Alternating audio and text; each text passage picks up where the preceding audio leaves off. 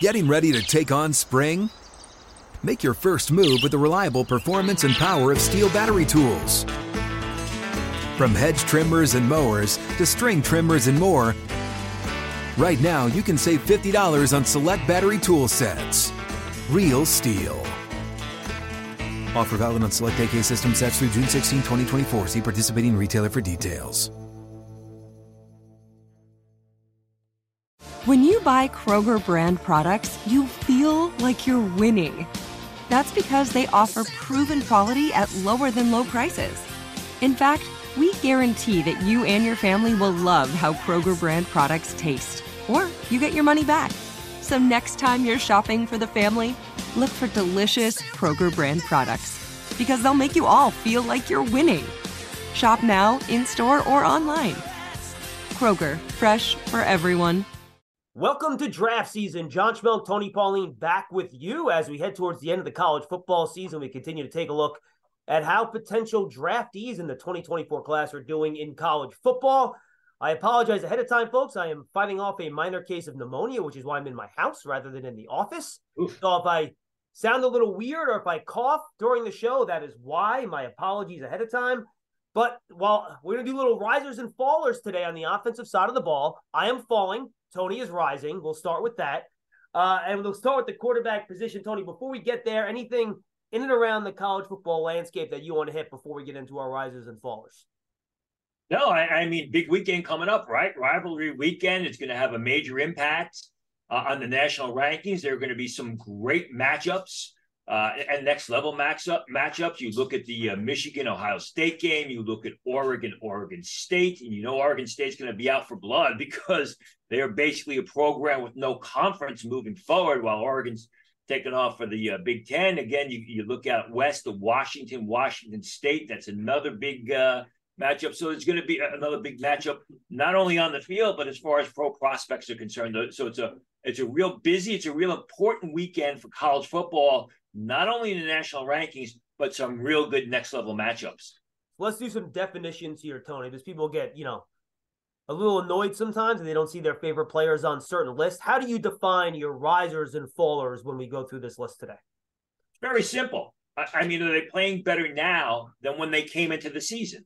Are they a higher rated prospect in November of, the middle of November 2023 than they were in August of 2023? You want to see a player that's, in my opinion, you want to see a player that's on the upswing, a guy who's playing his best football now, or at least is playing better football now than he had played in 2022. So that's what you're looking at, the overall encapsule, if you will, of what a riser is. Basically a guy that's shown improvement in his game. It just makes sense. Yeah, and two guys that obviously I think lead the list are a pair of quarterbacks, and they're in the mix for quarterback 3 in this draft. That's still kind of something that's, I think, going to be a competition for a lot of this year, and that's Jaden Daniels from LSU and Michael Penix of Washington. Both guys have just had very, very productive years through the air. And I think what Jaden Daniels is, what we've seen with him is we've seen the best of Jaden Daniels on a week in, week out basis, especially lately, especially the past 2 months. You knew Jaden Daniels had this in him. You saw it at the end of 2022. It was just a matter of, can he play at this level on an every Saturday basis? And he has. Now, Daniels came into the season graded as a mid-fifth round prospect by scouts. He is right now definitely a day 2 prospect. Could he breach? Could he basically get into round 1? I think it's possible. I don't grade him as a round 1 prospect. I think it'd be more a function of there are teams that desperately need quarterbacks and would reach for a quarterback. But you got to say, compared to where we were when the season began, Jaden Daniels has definitely improved his draft stock at least 2 rounds. Ditto for Michael Penix, although he's a bit of a different evaluation. Penix came into the season graded as a late 6th round choice. He's played wonderfully. He's a terrific vertical passer. He's got a great arm. People love his highlights. But the thing with Michael Penix is he's overaged. He has a lot of injury issues.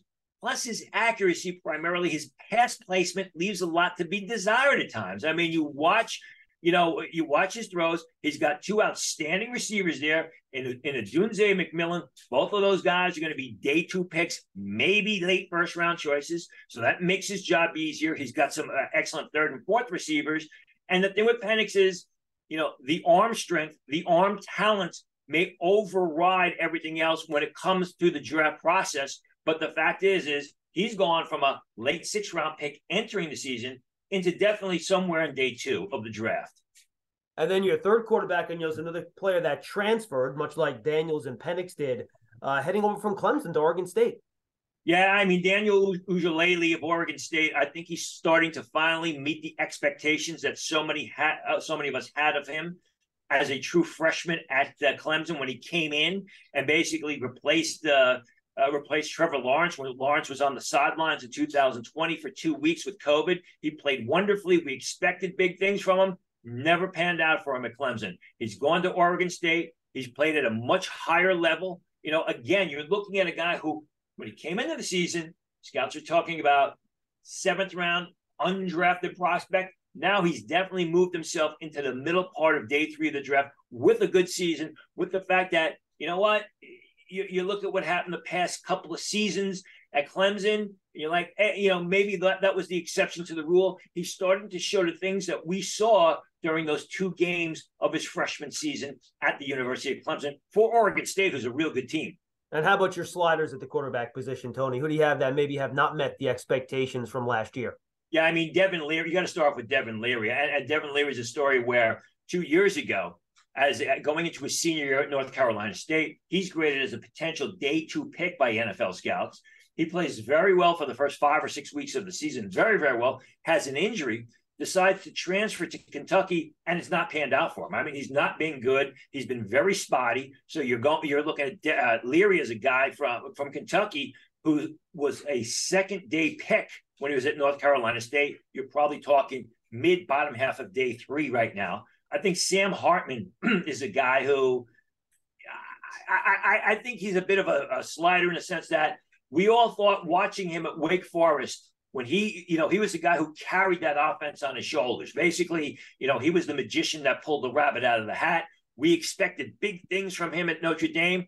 Hasn't come to fruition. I mean, he really hasn't shown himself to be nothing more than a game manager. So I think Sam Hartman, who came in with possible day 2 grades, you're looking at a day 3 prospect right now. I think he's going to interview off the charts. I think teams are going to love him and coaches are going to love him when they speak with him and when they interview him. But the fact is he's more of a game manager than he is a guy like a Michael Penix or a Jaden Daniels that has been able to carry the offense on his shoulders. And then Ben Bryant of Northwestern, it's sort of a story like Devin Leary in the sense that a year ago, he comes to Cincinnati, he transfers from Eastern Michigan to Cincinnati. He's graded as a potential day 2 pick.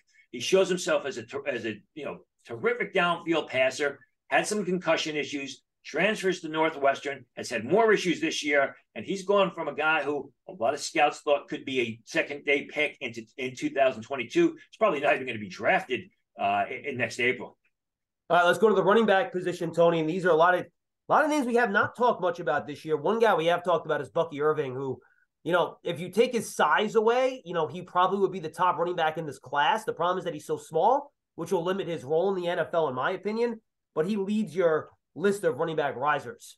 Yeah, and you never know. I mean, it's not a strong running back class, right? So your first running back is going to be somewhere in day 2. So maybe there is room for Bucky Irving to be the top running back selected. Right now, he's my 3rd running back on my board after Blake Corum and Trey Benson. But he's a guy, you know what? If it wasn't for the size, I mean, he's hands down the best running back in this class. I mean, he's a guy who carries the ball well on the inside, shows the ability to create yardage. He's got the speed and agility to turn the perimeter. He's a sensational pass catcher in the backfield. Was a good player last year, has really put it together, and elevated his game in 2023. I'm told he is going to enter the draft. And right now you're probably looking at a 2nd, round. Maybe he slides into the first part of round 3 in next year's draft. Who are the other 2 guys you have as risers, Tony? Well, a guy that we talked about, before the show started, Kyle Monaghy of Rutgers. I I mean, he's just been dominant. I mean, he really has elevated his game. He's the only offense that Rutgers has. He's a guy that carries that team. He's a tough interior runner. He's a smart runner. He's a guy that's got great vision, great football intellect, shows enough ability to turn the corner, but he really grinds it out on the inside. He is a tough, hard-nosed ball carrier. The thing is, Rutgers' passing game is not very good. Opposing defenses know that the ball is going to be handed off to Manegi, and they really can't stop him. So I think right now with Manegi, you're looking at a day 2 selection. And Corey Schrader out of Missouri, I mean, what a great story. Guy transfers from Truman State to Missouri. It's not even graded by scouts. It's not even a blip on the scouting radar. He's had a sensational season. I mean, you look at that whole Missouri program, they were doing incredibly well. But Schrader's going from a guy that wasn't even an afterthought. No one thought about him in the scouting community. And right now, you're looking at probably a 5th, maybe 6th round pick with Schrader, who's done it all for Missouri. Yeah, he's kind of that one-cut, straight-ahead type of runner. Not a lot of shake to his game, but he gets upfield. I love Monangai when I watched him, Tony. I thought he was wonderful. Not the biggest guy, again, just 5'9", I think 210 is what his listed weight is. But he runs over guys. Like, he takes contact, to your point. He changes direction really well. We'll see if he comes out. But, yeah, I'm with you. I thought he was really, really impressive when I watched him on tape. Yeah, Isaiah Pacheco, right? How big was Isaiah Pacheco? And Isaiah Pacheco is a guy that just runs hard on the inside, good short area quickness, keeps those feet moving, and just finds ways to pick up positive yardage every time the ball is in his hands. Now, one of the guys that we thought might have been the top running back in this class heading into the year was Raheem Sanders out of Arkansas, Tony. He's one of your 2 sliders. Been overweight. I mean, he's got to get his weight down. He really hasn't shown himself to be anything other than an interior grinder. And even at that, he's very spotty. Does not have the versatility of the Bucky Irvin of the world. I mean, he's an old school downhill grinder who's got to lose a lot of weight and get into NFL shape and stay healthy and show some durability. And everybody loved him last year, but the situation for Sanders, in my opinion, was not that great to begin with, and it's only gotten worse. So it's interesting because I think he's going to enter the draft, and I think he's going to be in for a rude awakening. There were some people who thought he was going to be a top 45 pick. Don't be surprised if Raheem Sanders falls into day 3 of the draft if he enters. And then Josh Williams from LSU, he just has 37 carries this year. Yeah, and this is just a miss by scouts. I mean, a lot of scouts had him graded as a 3rd-round pick coming into the year. Great size, great speed, more athlete than he is football player right now. He's got to really put it together. And scouts have been waiting for a couple of years for Williams to put it together. And, you watch his big plays, his explosive runs, Tony, and they don't even jump off the page. It's not like there are a bunch of, big highlights that you see where, all right, well, there it is. If he can do that consistently, this guy's going to be great. I don't even see those flashes, to be quite honest with you. Yeah, he's a tester. I mean, he's a tester is what it comes down to. He's a guy that's got real good size. He's got good 40 time or expected 40 time. He looks the part, but he's never put it together at LSU. I was surprised to see the guy on your tight end list as a riser, and that's Brock Bowers. We all had him as a 1st-round pick heading in. How much higher can the guy go? Well, and you're right, and I struggle with that, but the fact is this. If I told you in August that Brock Bowers was going to be a top 4 rated player, not a top 4 rated tight end, a top 4 rated player in this draft, would you have believed it? You probably would have said, well, we got Fasciano, we got a couple of quarterbacks. Look at where Brock Bowers is right now. Bowers on just about every board is going to be the 3rd or 4th rated, 5th rated player in the entire draft. And then you look at what's going on at Tennessee, at Georgia, what the impact that he makes when he is on the field as compared to when he's off the field. I mean, the guy is just do it all. And, you go back to one of the first shows we did this season with Bruce Feldman, and Feldman, expects him to test off the charts, 40 time under 4.6, all the other marks. And again, just let's remember what Bruce Feldman said. What is his weight at the combine and what are his testing numbers? Because right now he's probably a 230-pound tight end who's going to have to get up to about 240, 245. Let's see what his weight is. But the whole thing with Brock Bowers is I don't think anybody would have expected him to be a top 4 rated player moving towards the draft, and that's what he is. And even though he's just 230, he's a willing blocker, which I think is important. I want to ask you, by the way, I don't want to hit the rewind button here, but I'll do it anyway. How about his quarterback? A lot of people are getting very high in the season. Beck's had him down there in Georgia as well as a potential riser. He's Stetson Bennett with better physical skills is what it comes down to. He's got a big-time arm. He's got he's got excellent NFL size. He's gotten better as the season's progressed. I mean, George is hitting on all cylinders right now. They're basically they're timing it well, and they're getting hot. So yeah, you got to look at Beck as a guy moving forward. I don't really watch the guys until the summer before they are draft eligible, but he has all the makings, like I said, to be a Stetson Bennett type with much better physical skills. And without the off the field issues that Stetson Bennett had as well, obviously. Yes. We hope. Yes, exactly. Then you have Cade Stover as your other tight end riser here, Tony. Yeah, I mean, Stover's a guy who came into the season graded as a 4th, 5th round pick by NFL scouts. I think he's done enough on the field right now to move into day 2, 3rd round area. And I'm told he's going to test off the charts. So I think with Stover, it's more a function of, last year, CJ Stroud really didn't look to him too much. This year with McCord has been a sort of been slow in developing. He's been a bit of a project, although he's starting to play better and better, starting to look more towards Stover. So I think with Stover, he's not going to have great production, but he is a tough, willing, nasty blocker. He's also a good pass catcher. He's a guy who's going to test well. So I think with Stover, you're looking at a guy who came into the season rated as a 4th, 5th rounder. He's going to end up in day 2. And then who are your sliders at tight end, Tony? You got to go a bunch of Big Ten guys. You talk about Stover, all the sliders are in the Big Ten.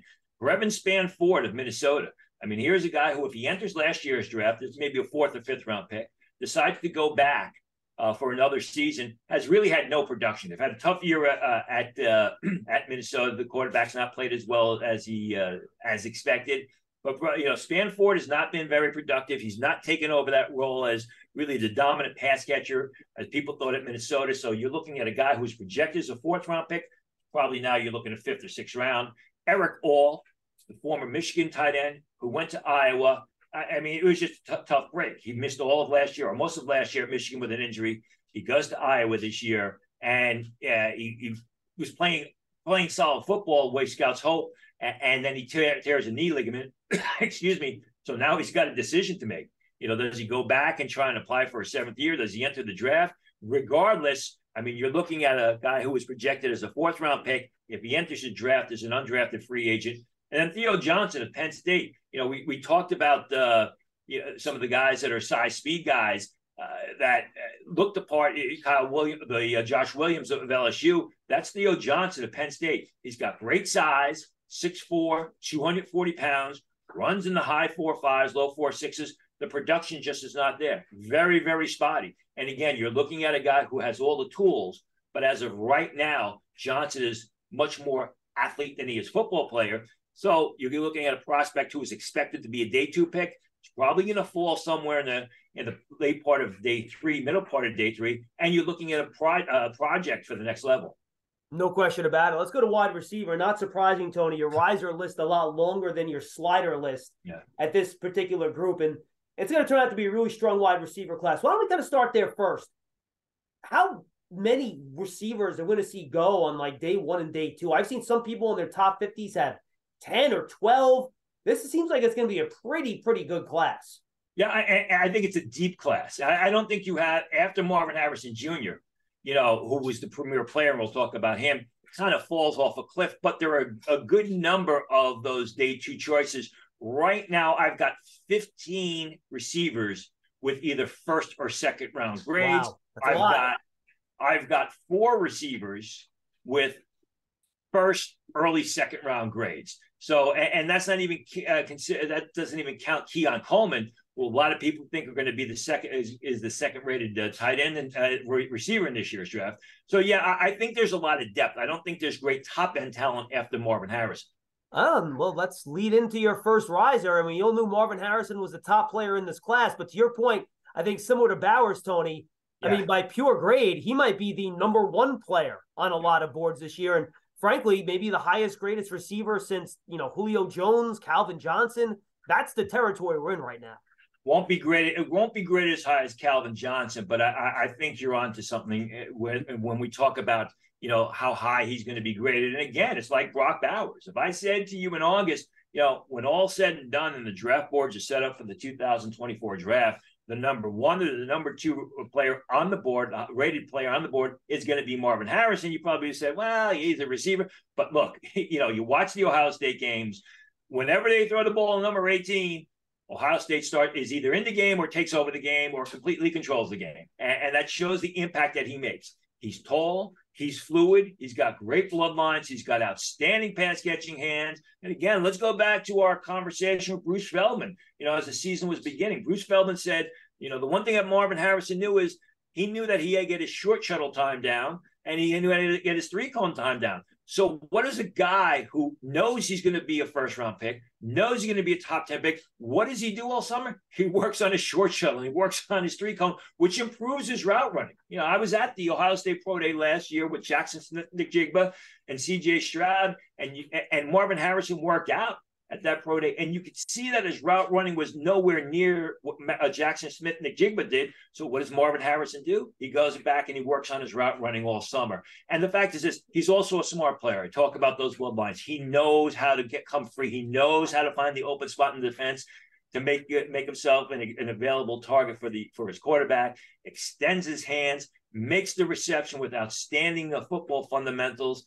And again, we all knew that Marvin Harrison was going to be highly rated going towards the 2024 draft, but I don't think many of us expected him to be either the second or potentially the highest rated player on the board come draft day. The way he moves for a guy, he moves like a guy that's 5'10", 195, and he's 6'3", what is he, 220 almost, Marvin Harrison, 210, 215? He's probably going to be about closer to 215 pounds. Very smooth, very fluid, but also very smart. And that's the thing is, he's a great combination of football skill, athletic ability, and football smarts, which is what you got to love about him. And then Malik Nabers is your second guy, Tony, and he led the SEC in receiving yards last year. And I'm going to warn people, and this is going to be my warning, I think, through the draft process, don't overthink Malik Nabers. The guy's really fast. He's a good route runner. He gets open. He's productive. He doesn't drop passes. There's a lot to like here. I mean, he's consistent. He's done it for multiple years. I don't understand why people wouldn't trust him as their wide receiver 2 in this class. Well, the thing is this, and what did we say early on? We said that Malik Nabers' draft grade, future production was solely dependent on the development or at least the consistency of Jayden Daniels. So what's happened? I mean, Jayden Daniels has watched his game take off and he's consistently played at a high level. Hence, Malik Nabers has been a beneficiary of that. And it's not just that he's the beneficiary, he's also a good pass catcher. You talked about it. He showed, he may not run a super fast 40, but he's a good vertical receiver. Good route runner, knows how to separate, consistently extends his hands and make the reception away from his frame. That's what you want to see. You don't want to see a body catcher. You don't want to see a guy that lets the ball get inside his frame. You don't want to see a guy that has got to cradle the ball against his frame to secure the pass. No, you want to see someone who extends his hands to make the reception away from his frame. That's what Nabers does. Excellent eye-hand coordination, excellent timing, does a nice job adjusting to the airman throws because sometimes Daniels' passes can be all over the place. And a guy that, is the go-to receiver, that people know the pass when the ball's in the air, it's going his direction, yet it consistently comes away with the catch. Yeah, and he's a yards after catch guy, Tony. He catches it in stride. He doesn't slow down when he catches it. He gets right upfield, and he gains a lot of yards after the catch, too. And the thing about it is this, as I've said, ad nauseum, LSU receivers are usually, they're good receivers on Saturday, and they're better receivers on Sunday, if we look at past history. So you've got to wonder what the upside, or you've got to at least be very excited about the upside for Nabers. And I know he's not on your list here, but his fellow wide receiver, Thomas, is somebody that I think is benefited from Jayden Daniels a step up as well. I don't know what he was thought of before this year, but I know people are talking about him as a potential day 2 pick now. Yeah, we have to wait and see how he tests. But, again, it's the LSU program, that just consistently is able to churn out these receivers. You're looking at him, a taller, thinner guy, a junior. I've not heard that he's going to enter the draft, where I'm told that Malik Nabers will enter the draft. We'll have to get a little more information on that. Yeah, he's been more of a vertical threat downfield outside guy than Nabers, who's more of a versatile inside-outside, can do a little bit of everything. All right, another guy on your list, Keon Coleman. You mentioned him earlier. A lot of people have him as their wide receiver 2. Big guy, 6'4", great at contested catches, great at the catch point. But I don't think you see that shiftiness and ability to separate in the intermediate and short routes that you would like. But a lot of people are going to fall in love with him. I think how he tests is going to be pretty important, Tony. And it's not just the 40 time, it's the 10 split. Does he have a good 10 split? Because that 10 split means you're able to quickly get off the line of scrimmage. What's his 3-cone time like? What is his short shuttles like? Is he a guy when he's running the 3-cone? Is he fluid running the 3-cone, or does he have to gather when he makes those 180-degree turns and the 90-degree turns? That's something to keep an eye on. Great at the point of attack. Great at the contested, winning out for those contested throws. Gets vertical, exposes himself to the big hit to make the reception with his hands. You like to see that toughness.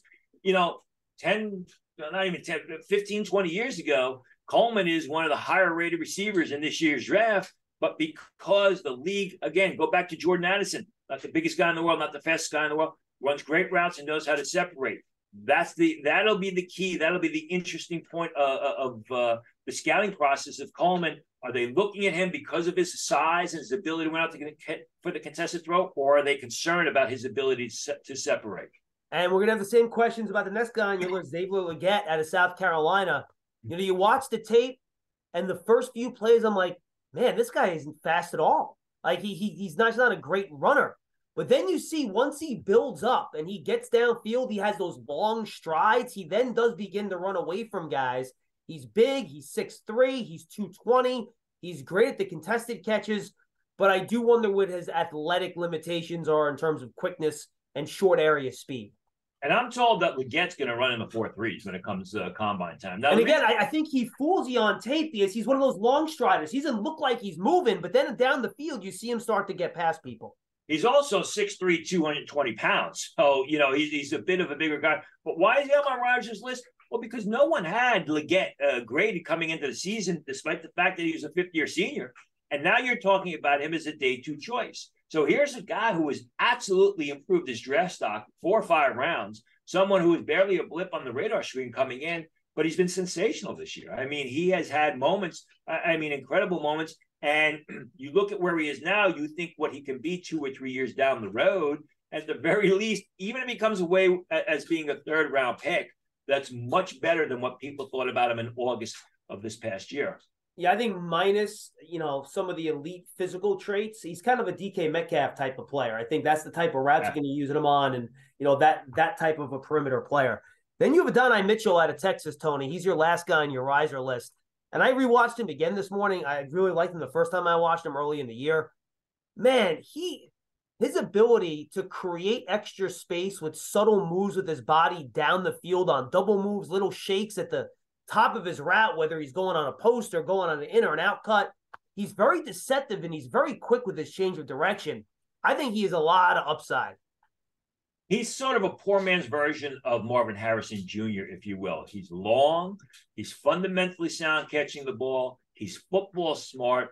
He makes a lot of plays. Again, you go back to, 2021, his true freshman season at Georgia, and you could see the makings of a guy that was going to be a dynamic NFL prospect at the receiver position. Had injury issues last year at Georgia, but when he did play in the beginning of the season and at the end of the season, specifically that semifinal game against Ohio State, you could see the potential dominance. Now he's in a bit of a different system at Texas. He's got some other really good targets around, other pass-catching teammates around him. But still, he's a guy who, he doesn't have those great downfield highlights, the way Michael Penix throws the ball down the field, the way his teammate Xavier Worthy does, but he's consistent. He catches the ball well in the underneath field. He gets downfield, although he's not a true vertical threat, and makes the reception. Great eye-hand coordination, very fluid, adjust to the errant throw. I remember what I thought about him as a true freshman. I'm starting to see more and more of that in Mitchell. And again, here's a guy that I believe, if he tests well, is someone that could sneak into the late part of round 1 because he's so long, because he's such a good pass catcher. And if he shows that athleticism that go to combine with all those other elements, you're looking at a potential number 1 wideout on Sunday. Yeah, no question about it. And you only have one slider, Tony, here on your list, the wide receiver out of Minnesota, a school that usually does not produce many wide receivers. Well, they had the kid that went in the first round a couple of years ago. Rashad Bateman, right? Yep, Bateman. Now, is it coincidence that one of my top sliders at the tight end position, Brevin Spanford, is from Minnesota, and Chris Altman-Bell is also a slider? The thing about Chris Altman-Bell is you go back 2 years ago The COVID season and after that, when he looked like a star, he looked like a star in the making, and his game has flatlined. I mean, flatlined, even regressed to the point where it's probably not even going to be drafted. Teams thought coming into the season, maybe a late round choice. It's probably not even going to be drafted. The production has been spotty when it's there. It's just that 2-3 years ago, we're looking at Chris Autman-Bell as a potential middle round choice, maybe day 2 pick. Right now, he's not draftable. All right, let's go to the offensive line here, Tony. Let's start with Talisi Fuaga out of Oregon State as one of your risers. You had him as a 5th rounder or maybe even an undrafted free agent in the offseason, but he's moved up for you. And now I've seen people talk about him as a potential first-round pick. And he's not only moved up for me. Now, the offensive lineman is what you're going to see. He's got a West Coast flavor. It's got a Pac-12 flavor with these guys, on these guys. Now, Oregon State, if you watch the game against Oregon this weekend, they've got 2 really good offensive tackles. Gray, who's the left tackle, and Fuega, who is the right tackle. Fuega is a very athletic right tackle. He is your Lane Johnson type in the sense that, he's a right tackle that's very athletic that you could consider moving to the left tackle spot. The thing is, especially that Utah game, you watch that Utah game against what at the time was a good Utah defense, really elevated his game, really dominated his game. He's strong at the point of attack. He's a terrific run blocker, but he can get out on the second level and block in motion. That's why teams like Fuega. In some schemes, that left tackle and right tackle are interchangeable. They have to be very athletic on both sides of the line. And that's what Fuega brings at right tackle. He brings a lot of athleticism with that traditional power that you want to see from the right tackle. I know Washington has a pair of good tackles, and one of them is on your risers list as well. Yeah, Troy Fautanu. Now, he's a smaller guy, 6'3.5", plays left tackle for Washington. He's a guy that a lot of people think could be the first guard selected in the draft, that some team could take him maybe late first round. I have him as a early day 2 pick as an offensive guard. He's mobile. You'll watch him. He gets out on the second or third level, does a terrific job blocking in motion, does a great job adjusting and pass protection. The thing is, he doesn't have the great height that you want, most teams want in the left tackle, which is why a lot of teams, including myself, on my board, project him as guard. And there are some who think, like I said, he's going to be the first guard selected in the draft. All right, Jackson Powers Johnson out of Oregon, Tony. You're right. There is a big Pac-12 flavor to this list. Powers Johnson was a right guard for Oregon last year. He moved into center, and his game has taken off. I mean, he is a guy that they're talking about in the Joe Tippmann mold. He's going to enter the draft. He's going to be a day 2 pick. He could be a second-round choice. You watch him. He's smart. He's tough. He's not super mobile. He's not your prototypical zone blocking lineman, but he's not a stiff guy either. He's tough as nails. He's strong. You see his head. It's always on a swivel. He attacks his assignments. He's always looking to knock somebody off the ball onto their rear end. And again, I mean, he makes the transition from right guard to center this year. He's played wonderful at the position. So you're getting a guy, if you take him in day 2, that could play a couple of positions on the interior offensive line. If you need him to start at center for you, he can do that. If you need him to play guard for you, he can do that as well. I think that he's someone that no one's really talking about. I have him right now as great as my number 1 center. Told he is going to enter the draft, and you're looking at Powers Johnson as a day 2 pick. All right, how about Willis Patrick out of TCU? Yeah, again, a guy who was not graded coming into the season, transferred to TCU. He's a big – people may remember Xavier Newman from Baylor, sort of a shorter, like bowling ball type of offensive lineman. He's explosive, powerful, doesn't move as well as Xavier Newman, but he's a terrific run blocker who's really shown a lot of improvement in his game. Was not graded by scouts coming into the year. Right now you're looking at a mid-round choice with Willis Patrick. Then on your slider list, Tony, Donovan Jackson leads it. He was talked about as really a top offensive lineman heading into the class this year. And that's why he's a slider, because there are a lot of people who thought that he could maybe move into round 1. He's been very inconsistent. He's turned it on as of late, but he really hasn't shown himself to be a leader on that Ohio State offensive line, which needs leaders. So I think with Donovan Jackson, it's almost flatline. He came in as a 3rd-round pick, and he's leaving as a 3rd-round pick. The reason I have him as a slider is because a lot of people expected more. Go back to what I said with Sam Hartman.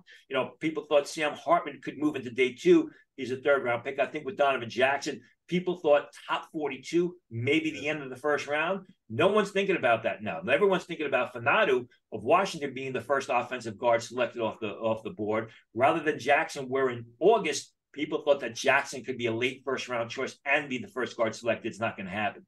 And we talked about J.C. Latham out of Alabama in our offensive line show, Tony. We did not talk about Brady Latham from Arkansas, who you also have on your slider list.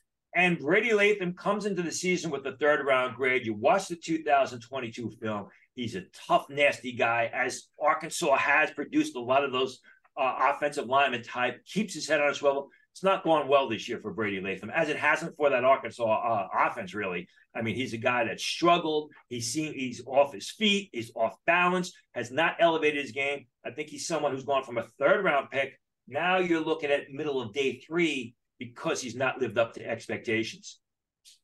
All right, Tony, that's our riser and slider list. Anything else you want to add before I throw a couple games at you this weekend for guys to watch? No, I mean, it's good. There's not much time left for these guys to recoup their draft stock, except for this weekend if they play in the bowl game and then the postseason. There's not a whole lot of surprises here. I think the quarterbacks have really improved. The ones we talked about have sort of surprised. Other than that, is you're looking at a situation with someone like Theo Johnson and Josh Williams of LSU, guys that were graded highly by scouts because of the size and speed, yet never panned out to become good football or productive football players. All right, you mentioned a couple of these rivalry games, Tony. I'll start with Oregon and Oregon State. And there's a lot of draft-eligible guys in this game, and I know Oregon State wants to show that they deserve to be in that conversation. Oregon is the 6th-ranked team in the nation. Oregon State is 11th. So there's a lot at stake in that one. Yeah, there is. And again, go back to Oregon State. They've got those 2 good offensive linemen, Gray on the left side, Fanano on the right side. Brandon Dorless, the pass rusher from Oregon's having a real good season. He went back for a 2nd senior season. If he enters last year's draft, he's a 4th-round pick. He's probably moved into day 2. So you got to keep an eye on that. Oregon State consistently has good secondary play, some solid players in the secondary, going up against Bo Nix and that lethal receiving core of Oregon, that all those guys who are going to be drafted. Let me just pull them up right now. Talked about Tony Franklin. I know Tony Franklin is one of your favorites. He's had an outstanding season. Guy I wrote about this weekend, Tez Johnson, who's a transfer, who's a smaller guy, but they use him to run reverses. They use him on receiver screens. So that's going to be a big, big battle for those Oregon State players in the secondary. All right, let's go Michigan, Ohio State here, Tony. It's funny, as good as Michigan has been this year, and frankly, even Ohio State, we've talked about some draft prospects for both those programs, but I feel like it's not as many as we usually have, yet they're the 2nd and 3rd-ranked teams in the country. They just play consistent football and they win it, and it's going to come down to this game, as it really has the past 2 years, right? And the past 2 years, Michigan's come out on ahead. Now you got to look at, obviously, the lines of scrimmage. I mean, Michigan, they got a terrific offensive line. Zach Zenter, who's going to be a mid-round choice. Trevor Keegan, the guard who has really elevated his game. They got Darius Henderson at one tackle. Drake Nugent, who is a transfer, who's playing wonderfully at center. People don't talk about him. And you go and you look at the Ohio State defensive line, which is really one of the strengths of that team. You got Teo Malu, who we've talked about in the past, who basically shows himself to be a game wrecker. We had spoken about Michael Hall coming into the season. Michael Hall has not played well, but Tyleek Williams has really picked up the slack. That's going to be a good matchup on the inside. Jack Sawyer on the outside. Not only these guys got to get up the field, Teo Malu and Sawyer got to get up the field, beat the Michigan tackles. They then got to try and run down J.J. McCarthy, who is a terrific, I hate to call him an RPO quarterback, but he's got tremendous elusiveness and tremendous foot quickness to get away from the rush and to create yardage or make plays outside the pocket. Yeah, we were looking forward to maybe J.J. McCarthy having to do a little bit against Penn State last week, ended up throwing 8 passes. Right. I got to imagine Ohio State's going to force Michigan to be a little bit more two-dimensional and make them throw the ball a little bit more in this game, right? They didn't throw the ball too much against Maryland, right? They just pounded it down. They pounded it down their throats because of that big offensive line. And I think that's where the challenge is going to be for Ohio State. Their defensive line was not playing well early in the year. Michael Hall, like I said, a lot of people, including myself, thought Michael Hall, potential late first-round choice, early second-round pick. He's not, he's basically on the bench right now for Ohio State, but Tyleik Williams has picked up the pace for him. They got another kid, Ty Hamilton. That's going to be the challenge for Ohio State, is to slow down that Michigan run game, basically try and get the best of that terrific Michigan offensive line. But even if they do that, then they got to watch out for J.J. McCarthy and the receivers that he's got. Not a ton of juice in some of these other rivalry games, Tony, so I'll just throw a bunch at you, and you pick whatever you want that you think are interesting. Texas Tech is one this week. You have, I guess you want to call it a rivalry game, LSU, Texas A&M. You have Georgia Tech, Vanderbilt, Tennessee, Alabama, Auburn, Arizona State, Florida State, Florida, Notre Dame, Stanford. Any of these games really jump out to you, North Carolina and NC State, that you really think we can learn something? Well, I mean, North Carolina State should be a good one because, people have talked about the issues or the problems or the bumps in the road that Caleb Williams has hit. Well, Drake May has not played all that much better. He's played well, but he hasn't really set the world on fire. And this weekend, he goes up against a real good North Carolina State defense with some outstanding next-level prospects. I mean, Derek Van, their interior defensive lineman who plays defensive end. Again, we talked about him with Bruce Feldman. He's the guy that creates a lot of havoc. The thing with Van, he hasn't had the production this year because they move him around. They line him up at nose tackle. He's about 275 pounds. You've got their outstanding linebacker, Peyton Wilson, who's really a terrific three-down linebacker. Good run defender, can rush the passer, outstanding coverage, very, very athletic.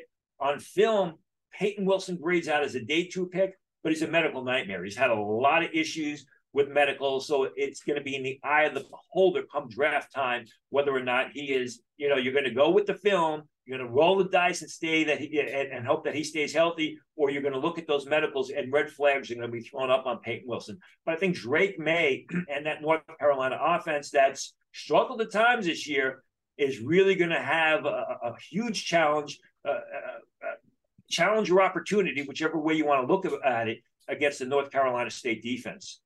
All right, so folks, here's the plan for us here. So next week, we're going to do risers and fallers on defense. That'll be the plan. We still have a decent amount of games listed in college football. You're going to have some conference title games and stuff like that. Then you kind of get into a dead period before the bowls where you're not going to have a whole lot going on. So what we'll do that week, we'll take a look at some of the players from last year's draft class that have entered the NFL and kind of talk about how the rookie class has performed in the NFL. So those will be the next 2 shows. Then we'll probably start taking some questions from the fans as well that me and Tony will try to answer for you as we move along here on draft season. So that's the plan. Stick with us, and we'll have some fun with you as we continue along with college football. Tony, good stuff, my friend. Thanks, John, and happy Thanksgiving to everybody out there. Have a safe and happy holiday. Absolutely. Enjoy your Thanksgiving, everybody. Thanks for being with us. Hopefully I'll be back at 100% next week, and we'll see you then on draft season. Thanks for being with us. I'm so excited to tell you JCPenney and country music singer-songwriter Walker Hayes are partnering together on a new limited-time men's collection for the everyday guy. What I love about Walker Hayes is his laid-back nature. He's a family man, and being a country megastar while also having 7 kids, he likes to keep his style cool and casual. This new collection is perfect for the guy living the t-shirt life or someone wanting some fresh options that feel just as good. It's easy to wear, affordable styles that celebrate the ultimate family man, along with the quality, durability, and sensibility dads appreciate. Available online Saturday, May 4th at jcp.com and in-store Thursday, May 16th. Just in time for Father's Day. Limited time only. JCPenney, make it count. Awards Watch says Liam Neeson is at his best. Don't miss In the Land of Saints and Sinners. Having left his dark past behind, retired hitman Finbar Murphy, played by Neeson, leads a quiet life in a remote coastal Irish town. But when a menacing crew of terrorists arrive, Finbar is drawn into a vicious game of cat and mouse, forcing him to choose between exposing his secret identity or defending his friends and neighbors. In the Land of Saints and Sinners, from Samuel Goldwyn Films and Sony Pictures Home Entertainment. Watch it now on digital. Rated R.